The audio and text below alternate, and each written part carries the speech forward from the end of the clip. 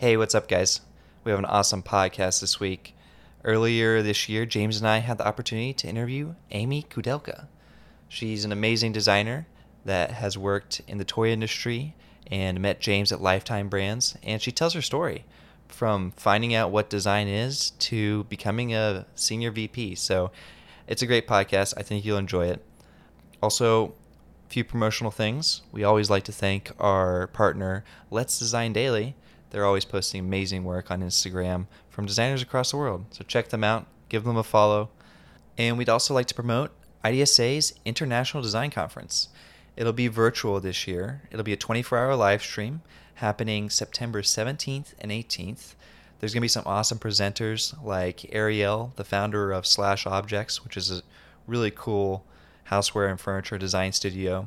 And I got to shout out my professors, John McCabe and Owen Foster. They'll be presenting too, along with some amazing designers. So there'll be panel discussions, workshops, virtual studio tours, and you can network from designers across the world just on your couch or in your office. So make sure you register at internationaldesignconference.com. And you guys know the rest of the deal. I mean, the Discord, that's where the party's at. You gotta join. Just give it a shot. Like, subscribe on YouTube. Give us that follow on Spotify, that 5 stars on Apple Podcast.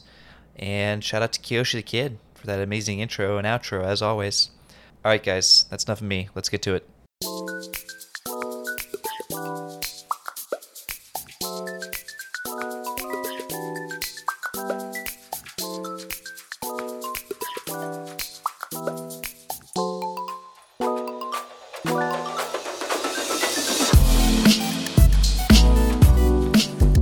Welcome to Minor Details. I'm Nick. I'm James. And I'm Amy. And we are 3 designers in the big city. Sweating the small stuff. We are excited to have Amy Koudelka on the podcast this week. She is an SVP of Product Development and Brands at Silvergate Media. She's also an adjunct faculty instructor at FIT for their toy design program. And she is a ray of sunlight. Welcome, wow. Amy Koudelka. Thank you very much, so much. Thank you. This is also a beautiful office. Oh, yeah. This is actually our new podcasting studio. Anytime. Anytime. We got easels to put all your TVs on. Yeah. Come and get them. But we're really excited. A little bit of background. I worked with Amy at Lifetime Brands. Correct. We designed kitchen tools and gadgets, not together, but in tandem. We should have. Yeah. It would have been insane. Yeah. I don't know what would have happened to the kitchen game. But for better or for worse, we did not work together on any kitchen items, but it was such a delight working with her, and I am so happy to have her on the podcast because I think Amy brings this point of view about, especially in regards to toy design, that we haven't really explored in the podcast yet. Definitely, yeah. So welcome, Amy. Thank you. It's kind of like toy design's like an unsung hero in industrial design, or at least I feel like that. Yeah. Like when I went to industrial design school, it was like I didn't even know you could do it. No one really talks about it, or it's kind of like it's not really seen, in my opinion, like industrial design, but it totally is. Yeah. So I'm hoping there'll be like young designer, somebody watching this will see this and be like, oh, I could do that. Right. Well, I think part of that is because like toy design almost runs. It doesn't. I mean, it almost feels like it runs counter to what is preached at design school, which is all of this like form follows function kind of thing. And toy design, it's not that it's not functional, it's just that the function isn't necessarily obvious, but it's also, it's so illustration based and like whimsical and things that like, to design something like what's behind you right now, Amy, which you did you do that at Fisher Price? Correct. Yes. It's like this is based in like a world. It's almost closer to like concept art than industrial design in a lot of ways. Am I wrong? Yeah, and it's actually a big responsibility.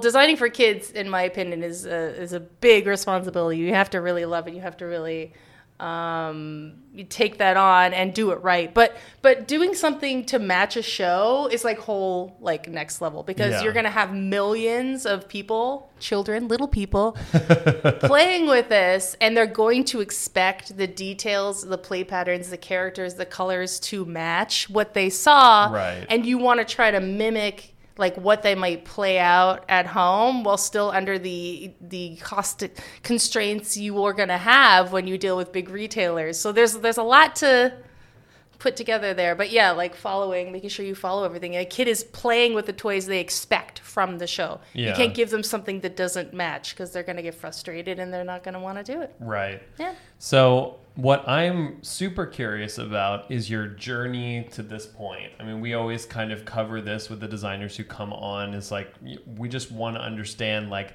how did you get interested in design, one, and then toy design beyond that?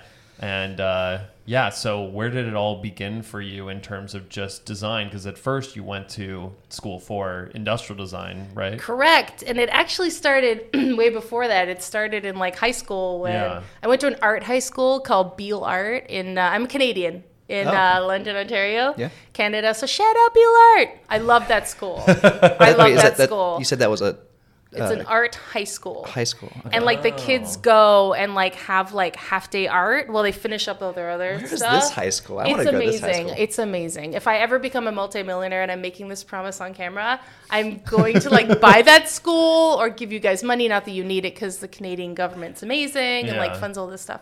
But there'd be like half day art programs where you would go. And so they had like, all these different foundation courses, like photography, sculpture, textiles, printmaking, animation, graphic design, painting. Every single foundation you would get in like a first year of like college. That's amazing. So I did that for half days for 2 years. And then I did my last year, I stayed like a year longer and did full day art. So you pick 2 studios that you want to specialize in, and I picked graphic design and painting. And at the time, I had gone and applied to go to Sheridan College, which is an illustration school in Oakville, Ontario.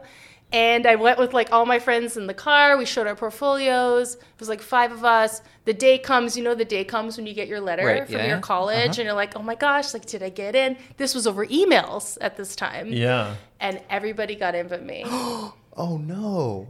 By the way, any young designers watching, you're going to fail over and over and over and over and over again. But look at me now. Look at you. Look at you. And where are they? Well, we don't have to. I'm here. I don't know where the rest of them are. But listen, you could...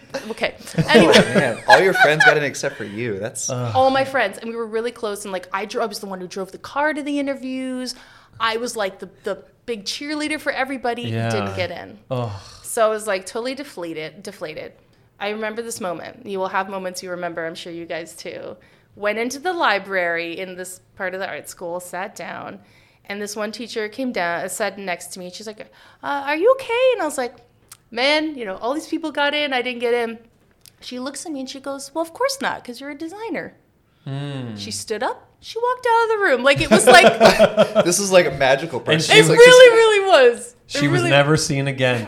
Or before that, either. It was just... She wasn't even real. School. I can't make this up. Yeah. And I was just like, oh my God. I had actually applied to Humber College in Toronto, which is an industrial design. They have an industrial design program concurrently, because my brother's a mechanical engineer. And I was like, I'll just apply to this too. And then I ended up getting into that. Nice. And it just, it was meant to happen. Like, I mean, I was just never meant to be an illustrator. So that's where it started. That's crazy. So do you have any thoughts of like what made you a designer versus an illustrator? I mean, if I could ask that magical, mystical being, what the hell? I don't know. Were you like a more systematic thinker, or like was there more of a 3D thinker? Like making a lot more models and things like that. Yeah, and a bit more graphic and 3D. Yeah. Whereas the illustrators and all the people got in were very 2D oriented, like great painters, great like taking a person and illustrating them. And I was always kind of making everything a bit chunkier, a bit more full, a bit more 3-dimensional. And I think that's maybe where, but I don't know where she is. But I mean, that's my guess. If you're still out there, write into minor details. I could send this to them. Yeah, for sure. And find out. And I'm sorry I forgot your name and that you were alive. So you went into this was a traditional industrial design program that you went into? Yes. And how was that? What was that like for you? It was interesting. I was always on the bottom half. Yeah. Lower bottom. It was primarily men back then. There was I think 3 girls and there was 5 guys. Yeah. So that was interesting. I mean, I don't really care about that, but just setting the stage. Right. That is known to happen. Not as much anymore. Right. In design, but back when I went to school 2003, it was kind of like that. Yeah. I was always in the bottom. I always felt like I couldn't find my style or whatever. Everyone was into their sweeps because there was a lot of automotive. You know the type. Yeah. You know the type. If you're listening to this, you know automotive. You know who you are. you're them. And automotive and the sweeps. Yeah. And consumer electronics and Right. a lot of the people doing the car designs and even the dudes doing the clay of the cars. Oh, yeah. In the thesis year. Yeah. Doing. Yeah. Yeah. And I just couldn't, into my thesis year, I was like, I don't know, man. I'm doing it, but I don't know if I found it. Mm-hmm. And then one day I sat at home with Sharpies and I just started drawing. And I was like, oh my God, I should draw a toy. And it happened. Another magical, but there wasn't, that woman wasn't there again. But it was just. She was very small, apparently, from what you just gestured. We're very far away. And it was just a moment with Sharpies. And and then I went into class and I said, I want to do a toy for my thesis. And nobody was doing that, obviously. Nice. Well, and they were like, yeah, okay. And then I did it. I found it. I found where I needed to be. And I ended up winning 3 design awards. What? No more than anyone in my school. And one of the only women to ever do that out of those design awards at the time. Yeah. So it was just, I found it. That's amazing. What was the toy? Yeah, what was it? What was the toy? It's called Yams. Yeah. It is a foam building set. So it's like Lego, but they're these giant foam pieces that all go together with pool noodles. And you can build forts, costumes, all kinds of shit. It can it be found on the internet? I mean, I don't know. It was on my core flop, but I think I might have I'll take a look. Oh man, core flat. Those are the old days. And I have a patent on it. I feel like I haven't checked my core flat in forever. This is gonna be hilarious. We can always post a photo later too. Yams. Let's see. Oh my gosh! Don't focus on this. Hopefully nothing X-rated. Oh my god. Oh boy. Well, do I sit like that? Oh, there it is. That's the toy. Yeah. We just That's pulled up the toy. some right there. guy playing piano. I'm not I sure. have a patent on that. Patentable. Oh no, this is what you can do with it. I mean, you put it on your head and then you shove your Oh, head into another human Anyway. and you shove. But that is awesome. That's such a great story because I imagine that there's a lot of people in school. I mean, I felt similarly of what is my voice? What's my niche here? How do I stand out from the pack? Did you go through a car phase? I never went through a car phase. I had my car phase. Yeah, I had a car phase. Really? Really early on. And then it died out quickly. I was like, this is not going to work. I feel like you could have been a toy designer. Yeah, I mean, I went into it. My intention was, my interest in design came from toys to begin with. And which makes me curious, was there already an interest in toys that you had that you just hadn't made that association with, or was this a new, you just sort of stumbled on this idea of toys? Yes, the latter. Yeah. It wasn't I love toys so much. Yeah. It's so crazy how life just does that sometimes. It just sat down with the Sharpie and started, and I never was able to just have products come off my hand, drawing them. And in that, maybe it was the medium of the Sharpie. I don't know. It was just it just started coming out. And I was like, okay, well, I found what I need to do. Right. It was great. Well, from the way that you described the types of things that you were drawing, in the illustration style of these thick, chunky, that sounds like the Sharpie would lend itself well to that, and then toys, of course, would lend themselves well to that. Yeah. So I was just laughing because I was thinking about life drawing class. Did you?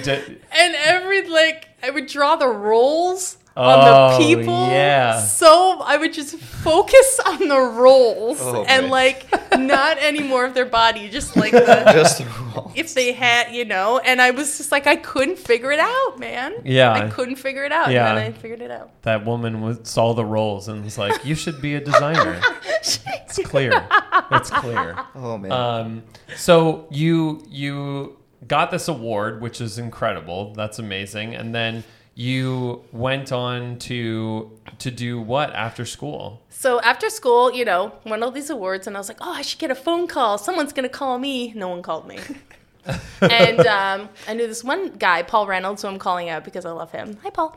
And he works at Spin Master Toys in Toronto, and he had me come in, and I contracted there for a while, but I really needed to focus just on toy design because it's a totally different discipline. Like, I feel like going into industrial design school is a good foundation for product, but if you want to get into toy, I feel like unless you can get a spat in a company that's going to teach you, you really need that extra layer of just focusing on that.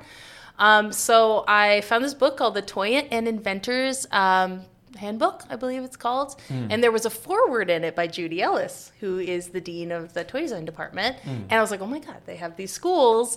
I called her up. I got an appointment to see her like the next week, drove all night from Toronto to New York, showed up at her office, and she's like, just come here. Like, just come here. Yeah. So while I was waiting to get in, I was going to U of T and taking like other classes, supplemental classes.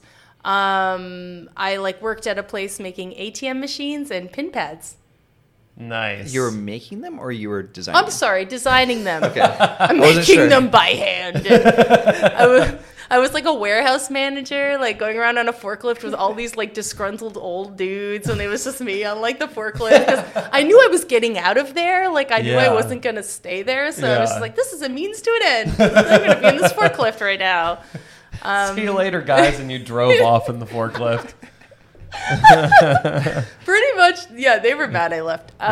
But doing that for a while, so I got some like technical stuff and then went on to New York. Yeah.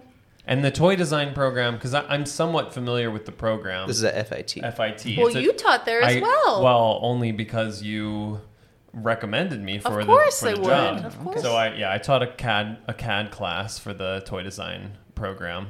They haven't let me back since. I know nothing of this. I was like, I started off my first class. I was like, toys are ridiculous and for children. We'll be designing ATM machines. Oh no. And pin pads. But yeah, it's a 2-year program, right? Correct. It's because I feel like there are some people that are coming back for sort of continued education, but there's also people that have like 2 years illustration associate's degrees. Yes. The way I kind of look at the program and the people that go in it is I look at it this way, that there are the people who are the industrial designers, like the product designers who have that design background already for product, and they want to get the skinning of the toy design on top of it, which is where I put myself into that bucket. Yeah. And then there are the people who are illustrators, who love illustration but want to move into toy design. Yeah. And I think of them as two totally separate ways of thinking Right. and different designers when they end up designers, because it does kind of change the way you design. Are you character first focused? Are you illustrative first focused? Or are you more product? I know you said form before function, but like, I'm more of a form designer before illustrator. Yeah. That's so. Did you find that in that type of program where you have like, and now that you're teaching there, it's interesting to think about that there are these people with industrial design backgrounds and then illustrator. Do you find that like those students end up like bolstering each other? Like, is there what is that relationship like as like peers? Oh, it's fine. Yeah. Oh yeah, it's great. No, Yeah. if you go into toy design, if you go into that program, I don't know what the one is in Otis in LA. There's another one, which the FIT one was first, by the way. I won't tell them. Just saying. But if you go into toy design, regardless, I feel like I started at saying it is a great responsibility. Like you have to take it really Do you give them seriously. the Uncle Ben speech? What is Uncle Ben? Spider-Man. Oh. With great power comes great responsibility. James. And then you like It's shoot true. a web and jump out the window. I know it's true. We're thinking toys. Who cares? Whatever. But it's a big responsibility. Like you're helping people form who they are as like humans. Yeah. And their safety is at risk. So they put everything in their mouth. Yeah. Like everything. Like I have a 3-year-old and it's like I know it now. Yeah. I am curious. You brought up this term play patterns that I've heard you say, and I've heard people in the program say. I wasn't familiar with it, and I don't know that our listeners would be. So could you expand on that? I will do my best. Yes. I'm not a child psychologist, but but that does come into play here. Different age children. You're the best. I love James. But different children of different ages, like all children, play in a similar way at a certain age. So the way that 18-month-old plays is going to be much different than a 4-year-old plays. And that's where we kind of put buckets of play patterns. So an 18-month-old, we know that they're going to put everything in their mouth still. We know that they're just starting to walk, so they have more mobility.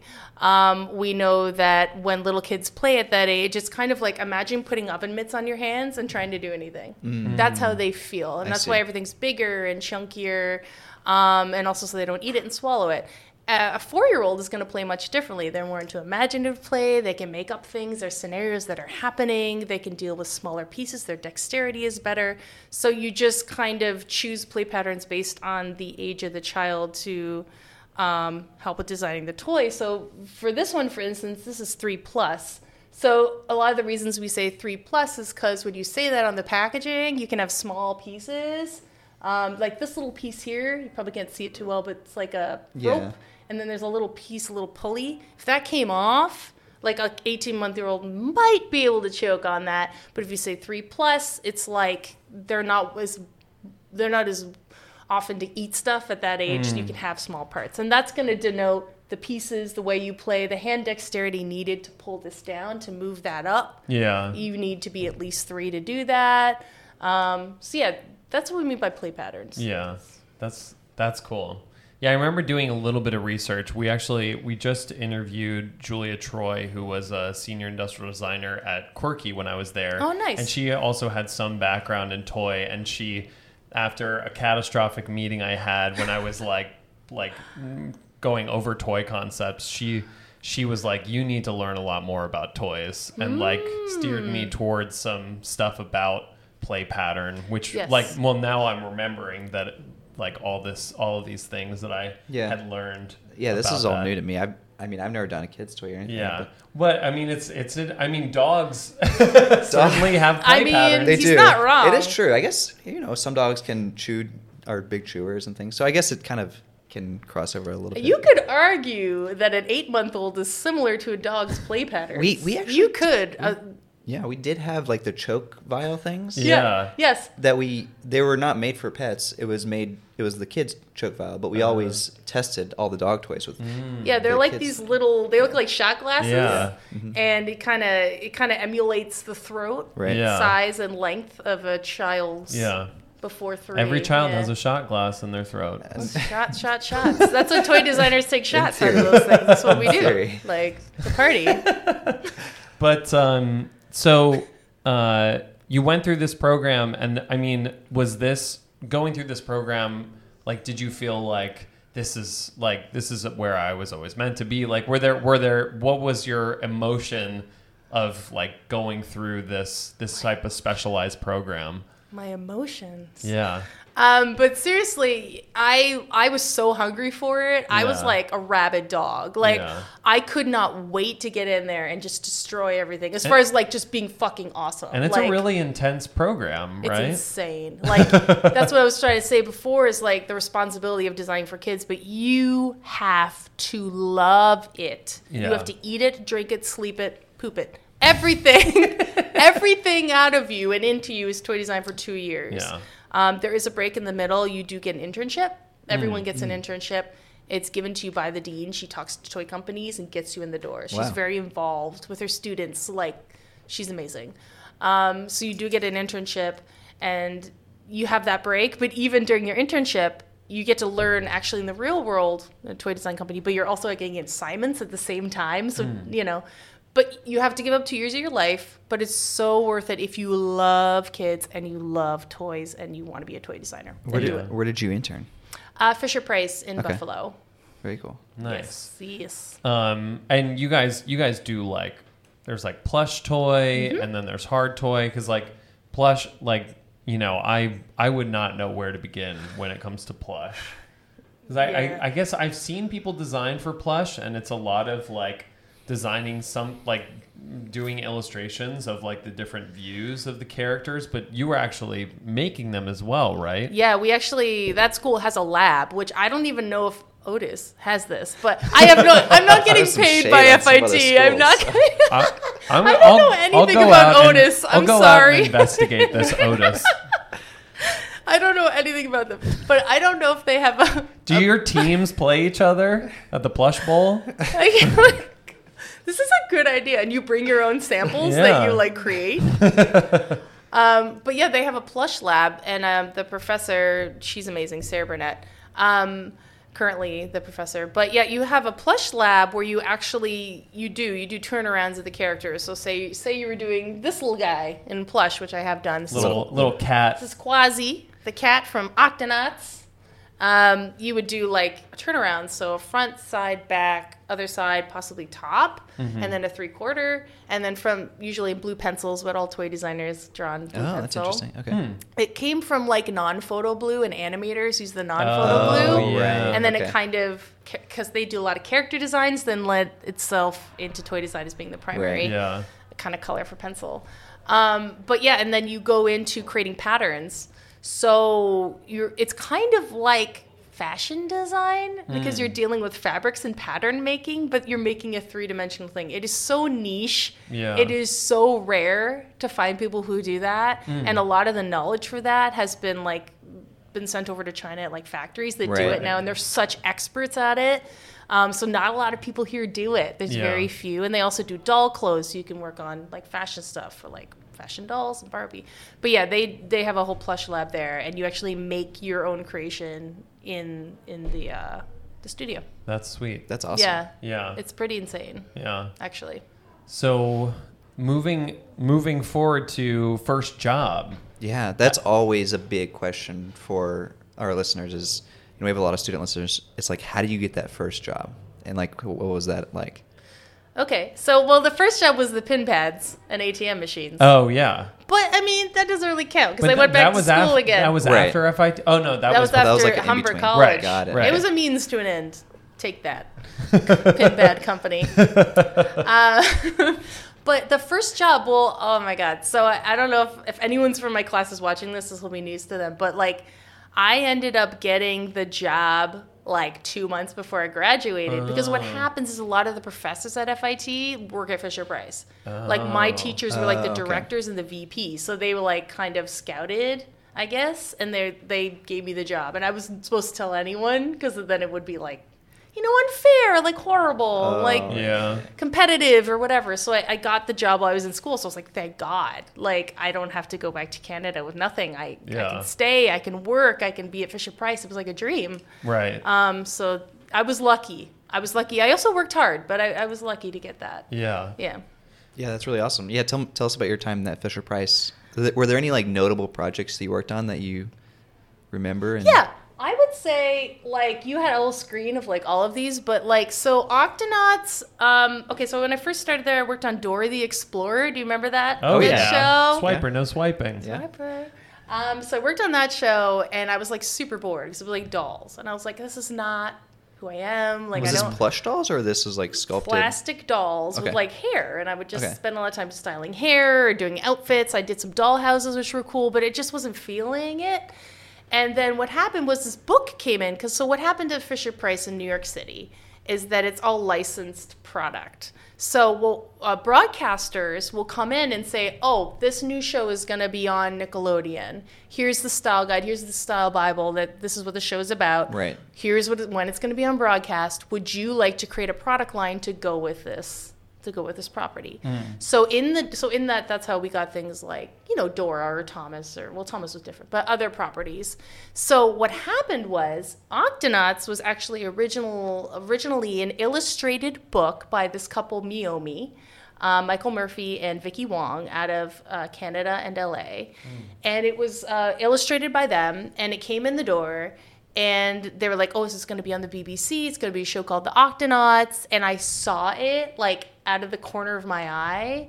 And I just, like, freaked out. And I'm like, I have to work on this. Yeah. And I literally followed the VP out of the office, walking down the street. And he's like, I'm going to the train. I'm like, I don't care. I have to work on this. But, Amy, I don't care. I have to. So, like I said, it's so important to be annoying. Oh, no. Is that what we're going with? Yes, it's worked for me. Look where I am again. But no, really passionate, showing you really care. And eventually he was just like, okay, I can tell you really want to work on this brand. You love the style. You love the artist. Do it. Yeah. And I worked on that brand for 5 years, which eventually led to where I am now. But I did hundreds. I did all of the Octonauts products. And that is my most, I would say it's not one product I did, but it's my most, to my heart, important project, because the thing is it's about creating a system. So you're not just creating one toy and it goes out into the world. Right. Everything works together. So all the figures fit all the vehicles, and all the tools and gadgets go in all of them, and they connect and they interact, and they're all the same scale. So when the kid plays with an Octonauts toy in the world, all the scale's the same. It's like you get a quasi figure, which is one of the characters. It's this big, and next year it's that big, and it's consistent, and it's a world. And I love building worlds. Yeah. Did you start that project with that system-like mindset? Because I feel like certainly, doing all the characters and things is a task. But I think when I think about these systems, it feels like a much larger task to go in knowing that it's going to be a system. And like you have to make that first system correct so that it is the foundation's so solid to continue. Like how did you go through that process? Well, it's exactly what I did. When we first got the show in, the way the shows would come in for Fisher-Price is it would be like, oh, this will be on for 2 years. Oh, this will be on for 1 year. So we'll just come out with a couple product lines. Right. This was looked at like that. And it's still, by the way, on TV. But I didn't. I really felt like this could be more and more like the Imaginext product line at Fisher-Price. I don't know if you know anything about it. It's amazing. So when I started doing this, I really thought of it as I'm going to create every character and every vehicle, and everything's going to work with all the other ones, because I saw it. It's weird. It's like you just sometimes see something in your head, and I'm just going to do it. And I didn't ask, also another bit of advice, never ask for permission, beg for forgiveness. That's good advice. You have to, because if you don't, you will never get awesome shit done. And I just said, I'm going to just think in my head, this is going to go on for 10 years as it has, and create it that way. So any future designer, if I'm not here, follows that same programmed thing. So everything connects. It's like Lego. It's like building a system. Right. Yeah. No, but it does seem like a very intense undertaking, and I feel like a lot of times at the beginning of projects, like people will have that kind of aspiration in mind, but then you realize how much of a task it will be, right? And you're like, well, that doesn't seem worth it. Because it's so hard to future-proof a system. Yeah. Like what happens if there's a new character or something, and it's like, oh, how does that work? Well, you just figure it out. But I honestly believe that you need to do the really hard work up front. Right. Like, even if you're handing it off to someone else, like, get in there, man. Like, get it right, because... Yeah. It also I feel like it makes the job of any designer who has to, like, pick it up much easier. And, much easier. Like, having any sort of guidance for a designer down the road who's, like, I imagine, did you create, I might have missed you saying this, but did you create some sort of like guide for like building the system? I mean, there wasn't really a guide needed, just because it was inherent in, like, I had already done like 4 years of product. So every single product had the same size figure and the same size holes in the hands and the feet. Yeah. Everything kind of already was set up within 4 lines. And I just assumed if you were going to go in there and not have it line up, like, that would be just really stupid. Like, it just wouldn't... Yeah. It would be like if you worked at KitchenAid and you're like, oh, well, we have the mixer. I'm going to make a bowl that doesn't fit because I'm here now. Like, it's stupid. It's stupid. That makes perfect sense. Sure. So how did you go from Fisher-Price to the next thing, or what was some of the big takeaways from Fisher-Price moving? Fisher-Price was awesome. I was so lucky to work there. I'm not getting paid by Fisher-Price.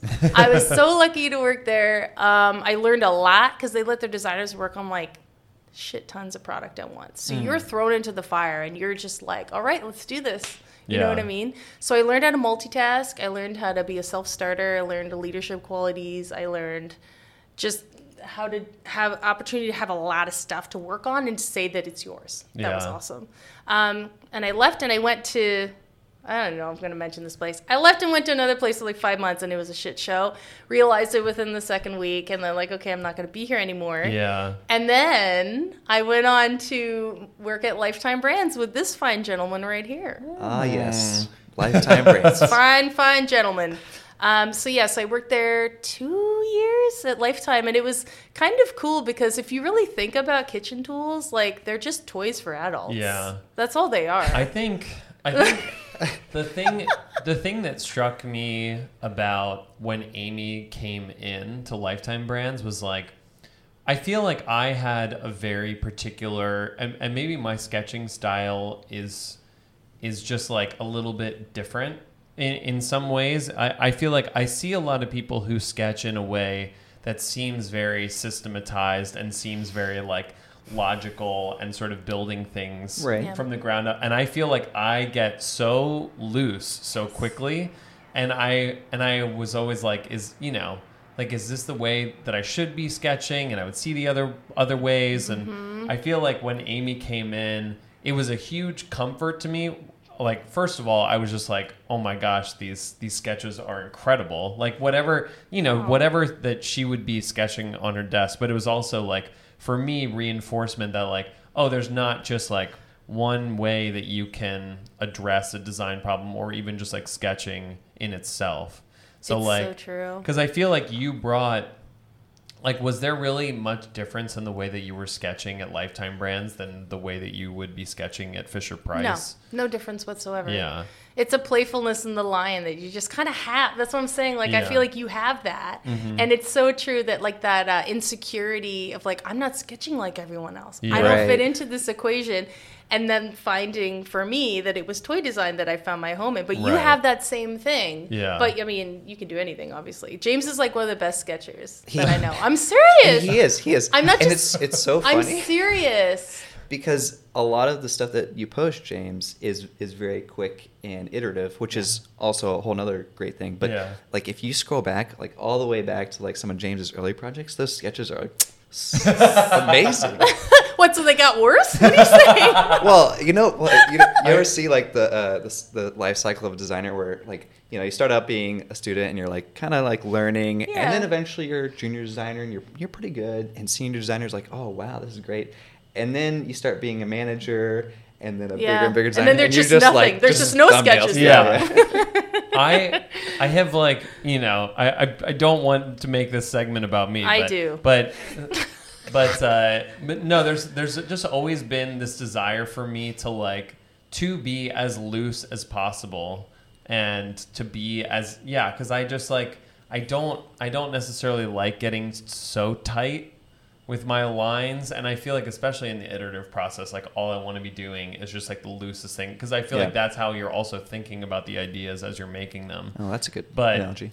But totally agree. No, I totally agree, and you have that about your sketching, and it's just, I think it'll also be good for some people to hear who are like junior designers or whatever, that it's okay for you not to match the rest of everybody as long as you're good. Like if you just suck, then it's not okay. As long as it communicates, then you're fine. Yeah. And I mean, I don't think it's a bad thing to do the different types of sketching that you see, because at Lifetime Brands there was a lot of like orthographic sketching, which I wasn't accustomed to. I do that a lot. Yeah. I do it a lot, but in my style, because I feel like before I do the 3/4, I want to figure out what this thing is. And for me, the way I think, and everyone thinks differently, is I think of everything in the orthographic. In my mind, it's in like a cube, and I'm like moving it. to the different views. And so I do that first, and I use like the source lines to kind of, okay, well, if that draft is here, then it's going to be up here. So I do that first, and then sometimes I don't even do a 3/4, depending on what's going on. I might just go to 3D, but I think that's the most important. That's how I work. Yeah. That's interesting. Was that always the case when you started sketching, or was it a way you were taught? I know in the toy design program, there is a lot of orthographic exploration. Yeah. Is it the way that I think actually it's probably from doing drafting classes and and learning about, this is what drafting is, and actually doing it on the vellum with the triangles and all that shit. That's how I learned. I just found it to be really useful for me. Yeah. To then do that, to understand the object, and then be able to make it a 3/4. It's all about your brain is wired, man. It's great. We're all so different that way. Yeah. Yeah. So you came from doing toys into this kitchen stuff at Lifetime. Yeah. Did you, hearing you talk, it feels like you love toys. And so I'm curious how you felt moving over into more consumer products, more kitchenware. Yeah. It's actually interesting. I love toys, but I needed a break. Okay. And that's okay to say, I need a break from this. And as an industrial designer, what's so great about it is you can do anything. Right. You could do any kind of product you want. Luckily, I just got someone in kitchen to take me on. But I really wanted to do kitchen tools for a long time. But I did need a break. And one of my friends calls it my spatula sabbatical. Which...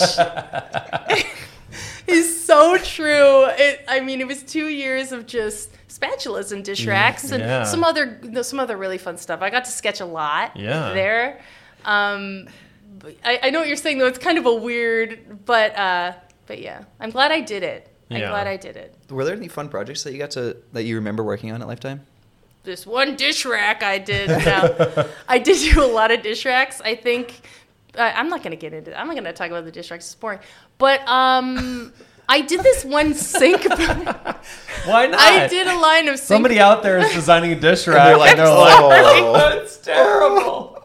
What is great about dish racks, Amy? It's that no one cares about them.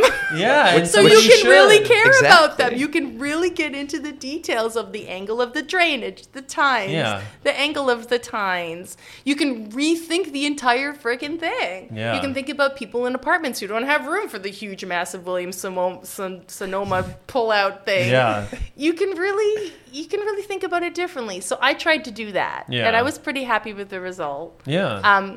But the one project I worked on was sink brushes. Oh, yeah. Worked on a really great line of sink brushes, which ended up being this frosted white color, whatever. Yeah. But thinking about the way the sink brush sits, or how it the water drips off it, or if there's scrubbers attached, little things molded into the plastic to make it sit a certain way, or scrape things. It sounds so minutia, when you say it out loud, but I know that's the thing that's interesting about sink brushes is, for those of us that don't have a dishwasher, you have to use it every day. Yeah. And it's a product that you actually are pretty intimate with. You are using it, you realize all the flaws and everything with it. Right. So, I'm pretty critical about sink brushes. Well, the one that I made, I think you remember this.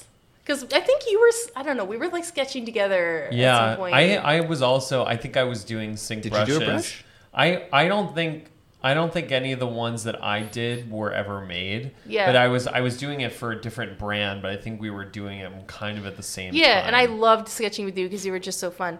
But mine was instead of the sink brush laying down, it had if the bristles are this way, it's a one with the handle. It had a little foot going the other way so that you could place it down and the handle up. Yeah. So the bristles would drip down, and then that little foot could be a scraper. Yeah. So it was kind of fun. It was different. Yeah. I think Faberware did it. It went to production. Yeah. So. Did you work on, I feel what were the brands that you worked on while you were there? Oh, I was really fortunate to work on a lot, and a lot of stuff went through. Yeah. Williams-Sonoma, Farberware, KitchenAid. I did a little egg cracker, which was a cool project.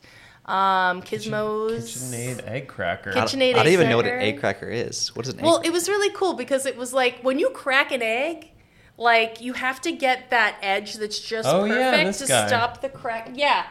To stop the, oh my God, look at that. Yeah. So that's the one I designed. So I went through so many prototypes of different edges. Some that were like really sharp and then a curve, and then some that were totally filleted all around, and some that were a double edge, and like all these different iterations to finally get to this. But it's like a fun little item because you can crack it, and then it also has an egg separator in the top, and then it has a little measurement. But I thought it was really fun. It was cute. I thought it was really cute, and I should have bought one. I should buy one now. You want me to put in add to cart? Add to my cart, please. Free 1 to 3 day shipping. I will have it.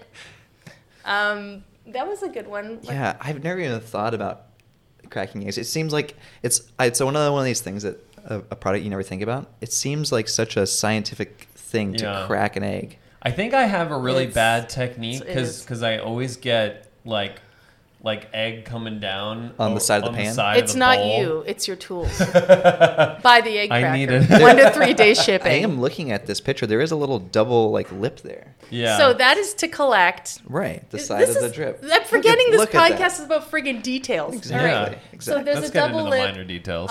to collect the runoff. Yeah. And any shells. But yeah, this is an egg separator as well. And it pours out really nice. That's awesome. That's beautiful. Thank you. Thank you very much. But I really loved working on the kitchen stuff because it was just like, it felt the same. It felt the same as toys, but it gave me a break. Yeah. Right. And it gave me time to focus on details because when you're doing 100 products a year, you don't really focus on the details. Now, how do kitchenware designers compare to toy designers? Like, was this was this pretty toned back your sabbatical? Was it like sitting on the beach compared to like working? It was boring. I have this impression, knowing you, that like everybody in toy design has the same like, positive, like they're just full of energy, like, there's just things flying around in the office all the time.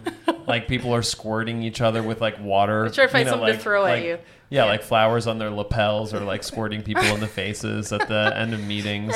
No, it's not like that. I mean, it's not like that because I don't know. Okay, so I will say that the personality of toy designers, it varies because there are boring toy designers who are just managers or they've been doing it a long time or they're just kind of disgruntled because the toy industry can be pretty vapid as far as like you're in, you're out. Things are, I don't know how to explain it. But it's people, really. I would say it's all different types of people as toy designers, but there is probably more of a percentage of happy people because you have to love it to do it, or you suck and you just get fired. I mean, like you're not going to be around. Competitive, right? It's pretty competitive. It's really interesting. I really wish it wasn't. I feel like it can be. Yeah. I feel like it can be. And like, what company did they go to? Oh, did they get here? What's this position? But that's like anything. Yeah, I feel like it's like any industry's kind of like that because there's not a lot of toy companies and we all know each other and we all know each other too well. So you have to be really careful. Right. You know? Not to make a bad impression or get a bad reputation. Get a bad review on this podcast. But eventually, the spatula sabbatical. So good. It's so good. It's hard to say. say. Spatula sabbatical. Spatula. Say it 5 times. That's a directive for the listeners. But yeah. So everybody's spatula sabbatical has to come to an end at some point. Yes. Correct. And what happened? What brought you out of the sabbatical? It actually involves a spatula, which is hilarious. I'm not making that up. But it was like, okay, so at Lifetime, we had to get there at like 8 a.m. Yeah. And we would all leave early because we all lived in the city, like Brooklyn. So we'd all try to get into Long Island early. Mm-hmm. So it was very early. Speak for yourself. I came in at 9 o'clock because at one point, Here we go. At one point, they decided that if you wanted to come in at 8, you could leave at 4, but you could also still come in. No, that happened while you were there. No, it did not. Yes, it did. But you couldn't take lunch then, maybe. And I forget what it was, but then there was another thing where if you came in at 9, you could just leave at 5 regularly. You know what? No, that happened after me. That happened after me. I never came in. I'm not an early bird. I am not either, but okay, well, whatever. Mr. Got favorite treatment. Record Mr. Favorite treatment. I don't remember that. Okay, well, I would get it at like 8:30. Yeah. And just to answer your question, so I woke up and I went to I went to work. I'm starting to like fade already. Okay, so it's like 8:30, and I go in the Rapid Prototype room, and I was taking out a spatula handle, and my phone went off, and I checked in my email, and it was the CEO of my current company, Lord Wahid, who's actually a lord in Parliament. Oh, wow. He owns, he purchased Octonauts and Peter Rabbit and started his own company, which I currently work at, called Silvergate. So this dude, like, I worked with him when I left Fisher-Price, we went out to lunch. He's like, pretty important, big guy, CEO, whatever. And he actually, he's a lord in Parliament in the UK, and he created Silvergate. And he actually co-created Survivor, the TV show. Oh. Very interesting, very smart person. I'm not just saying that because he's my boss, but it's true. If he sees this, I guess there it is. But he had emailed me, and he was just like in his email. His emails are very short because he does them all, and he's very busy. And he's just like, Amy. Okay, so he's British. Amy, if he's seeing this, I'm going to die. Would you like to come run my product development department? And that was it. And I just answered him back, yes. Can I tell you how much money I want from you? Type thing. And I gave him a number, and he said, okay, over email in like a day. And then I literally had the call with the HR the next day, and it quit. Yeah. I was just like, the money, listen, at a certain point, when the money is a point where you can pay off your student loans faster, I was a total jerk. I was just like, I quit. And then the money I would have made in those 2 weeks, because you're afraid of like, if I take this job, like, will I be there for a year? Will I be there for 3 years? Is this really going to last? And I was just like, that money in those 2 weeks could help pay off half my loan. Like, I'm just going to go. Sure. I'm sorry. I'm sorry. Yeah. But they were cool about it. And then I came over here to Silvergate. So that's that transition. It was like pretty immediate. That's pretty impressive just to like get that email of, hey, you just want to lead up the entire like well, seriously. And I didn't know, this is hilarious. So I was a senior designer at Lifetime. And I did not know that it was going to be an SVP title until I was like here for a week. And then I found out, and I was like, holy shit. You're just thinking, oh, no senior designer job. Imposter syndrome. Like, I should not be here. I should not be here. But if someone believes in you enough to give you that job, just go for it, man. Who cares? Right. Don't ask. Don't ask. Just do it. Yeah, no, it was a sad day for Lifetime Brands, but it was a happy day for Amy, But we kept in touch, and look at us now. Look at us now. Hey. No, you guys are fine. I do think, though, that it's always great to bring a toy designer into the mix, no matter what your company does, because there's a certain outlook and a way of thinking that's totally different that is good. It's not design thinking, it's toy design thinking. Like, that's... What do you think? That could be a no. Because they always talk about design thinking and how design thinking can enhance your business, but you're even talking about like toy design thinking, a more specific version of that, which is toy design thinking. I would say I'm just a playful person that totally comes in and breaks your spatulas off, like just one person. You don't have to hire a bunch. I know it freaks people out, but very serious design firms sometimes, like, loosen up, bring in one person who's going to just give you a totally different perspective, because like it's good. It's good to do that. Yeah. No, you think you're just going to relax on your spatula sabbatical and then a toy designer comes in. Whoa! So flips it. I'm actually pretty interested in this now, Amy, because Silvergate owns a lot of IP, and correct.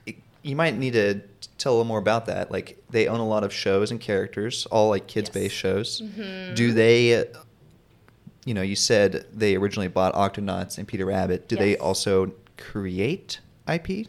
We do. So maybe tell us a little bit about that and how that works. Yeah, so when the company first started, it owned Peter Rabbit and Octonauts, and then it went on to create Sunny Day, which is up here, which is a show about hairstyling for preschoolers, which was on Nickelodeon, and then we sold Hilda to Netflix after that. So Hilda's a little different. This is Sunny Day. Oh, yeah. This was on Nickelodeon, and it was very consumer product heavy, so it's almost like the consumer products were baked in to the IP before it went out to broadcast. Like, you got a hairdryer, right? Because hair play is a big play pattern for girls of young age, so they baked that right in. And then Hilda came after that, our first commission by Netflix, about this young girl. The difference between this and Sunny Day are so dramatic. Like, it's 2D, it's older, it's edgier, it's got this homey feel. It's based off a graphic novel by Luke Pearson. So this one is for an older audience, maybe like 8 to 11 on Netflix, whereas Sunny is preschool on Nickelodeon. So we started kind of building out these properties and selling to broadcasters, and then all of these are just following afterwards, like tons of stuff that we're working on. Are you involved in the creation of these characters at all, or is it you're mainly more on the product side? So my main job title is to take the IP and make products out of it and toys and all that. But it's kind of cool that I have been starting to get involved over the past few years with these properties. So like for Octonauts, as we continue to look forward to future seasons, what vehicles are we going to do? And do we make vehicles before the show goes to be animated that are inherently have toy play patterns in them that we know are going to be on shelf and a kid is going to want them? But yeah, I'm also like, I help them with the design logo, with like making the logos for the shows. I helped design this one. And also a part of like character design. So for this one, creature cases, and also Monkey, you can have these both up. These are both going to be on Netflix. I helped the team when they were looking at character design. We were looking for illustrators for the characters, because the way Silvergate works is we come up with an idea, and then like as far as a show concept, and then hire a writer to write through a script of how the world would be set up, what's the tone, the characters. And then we find an artist who we love, who we team up with to create the world of. So part of that process of finding illustrators that we love and seeing their initial concepts of the characters in the script. So a big part of that. It's been really cool, actually, to kind of go that from toys into now TV and IP creation. I've learned a ton about how shows are made, too. Yeah, I feel like a lot of times when you're dealing with licensed products, you're definitely kind of taking what's already existing. Yes. But to have your hand in that initial phase must be like really rewarding and awesome. And it's just really fun. Like I just love doing new stuff every few years. That's why I feel like I have, in a way, I'm starting to transition into another job. Like it's like I'm still here, but I'm now going into TV production. And in fact, I can't talk about this necessarily, but what it is. But I actually pitched an idea for a kids' TV show for young preschool, like 2 to 3 years old. And I'm currently in development. Okay. And we're working on making the show. So in a couple years, you might see created by me. That's amazing. So it's kind of cool. Exciting. That's kind of cool. And then I assume you would probably get to do products for that as well? Yes. We were talking to some toy companies actually about partnering before the show is made, because you would say it's going to be on Netflix or whatever it is, or Nickelodeon. I'm not saying it is. Whatever it is, and then the toy companies will make the product along with you during the process, so the toy hits the shelf when the show is on air. Yeah. Oh, interesting. That's cool. Yeah, I'm excited. So, I mean, now you're in this SVP role. Are you doing more managerial things? Like, do you have a team that works on the design, or do you license the IP out and work with, like you kind of mentioned, other toy companies? Like, yes. How does that whole setup So work? it's both. It really depends on the project, but I bring in freelancers when I need to do things, but I also love working with other companies. Like for Hilda, we have a line of plush with Gund.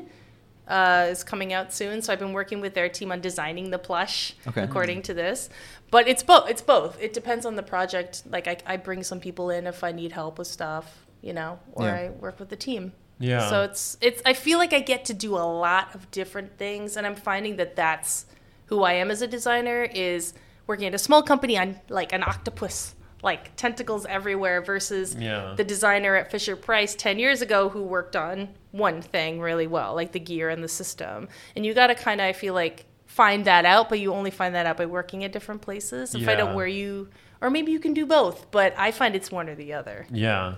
Well, it's interesting. Earlier we were talking about the systems that you developed just like within the Octonauts toys, but now we're talking about not only systems within the toys, but like almost the show itself as being a system and everything surrounding it. I mean, it makes sense. Like once you're familiar with one system, you can kind of expand that out to. And that's the new way of content. Yeah. Is like, it's everything. It's the show meets the product, meets the app, meets the Instagram, what you post. Everything is a part of that 360 experience and system. Yeah. And it all has to happen concurrently and at the same time and have the same message. And it's just it's like, because toy design, it's like a new way. Content isn't the new toy design in a way. Yeah. I feel like the first example I ever experienced of that was like Toy Story. Because like it's like Toy Story itself is just like, I mean, it's sort of an obvious franchise to then make into toys because you've already considered them to be toys. Right. There you go. That makes a lot of sense. But then I guess like, I don't know, maybe Star Wars and things like that before then were... Oh yeah, like when Star Wars came out, it was like the movie made nothing and the toys made like everything. Right.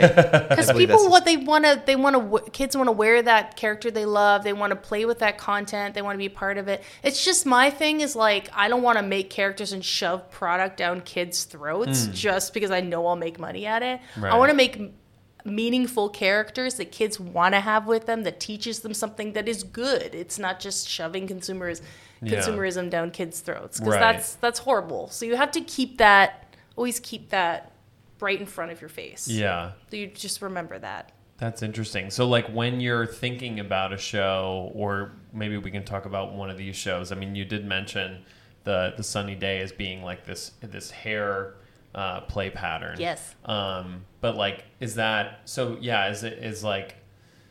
So for something like Hilda, like, is there a certain type of play pattern that you're trying to get at with the toys, or are there multiple play patterns? Like, how does that process work? Well, Hilda's a little different because Hilda's older. It's like 8 to 11, and we're targeting two kind of audiences actually with that product line. So this show is based on the graphic novels by Luke Pearson. I don't know if you want to bring those up. They're really beautiful. Yeah. So he's an illustrator from the UK, and we found these books, or rather the producer of the show, Kurt Mueller, found these books, put together a pitch to Netflix, and sold in the show. But the books already have a huge following of people who love these graphic novels. Yeah. So you've got the people who are like older, maybe like our age, like 30s, who love this and are like these diehard followers who love the folklore of the books and all the travel she goes on. This is the book version, and then this is the TV show version. And then you have the young kids, young girls, or whoever, boys, who really love Hilda now on Netflix. Yeah. And it's trying to balance out the product so that both people or different types of people would buy That's interesting. that same product. Because I think, you're starting to get into like more designer toys, something you'd sit on your desk. Exactly. It's that balance of designer toy that people like us would buy because we love the look of it, the art of it, whatever, the comic. Yeah. And then young girls who are going to walk by, don't know Hilda, see her next to Pusheen, Agretsuko, Hello Kitty, and pick her up because she has blue hair and go, she has blue hair. Because that's what they usually do. And love her and want to buy all these fantastical creatures like her deer fox Twig, Woodman, that show up in the show. So it's like balancing those two consumers in one line. Yeah, that's a fun angle. Product. Yeah. That's so cool. So yeah, you've got your own show in the works now, and oh yeah, look at me. That's incredible. Yeah. So I mean, I guess like maybe we're right up against the end here of the interview, and so right up against it. The thing that we always like to ask is like, and it seems like there's a lot of exciting things to look forward to, but like, what are you most excited about? Is it the new show, or is there anything broader in design itself or in toy design that's got you really excited lately? Anything inspiring? Yeah, I'm really excited to make my own show because that just sounds insane. I don't even know what that entails, but I'm going to ride the wave and I'm going to do it.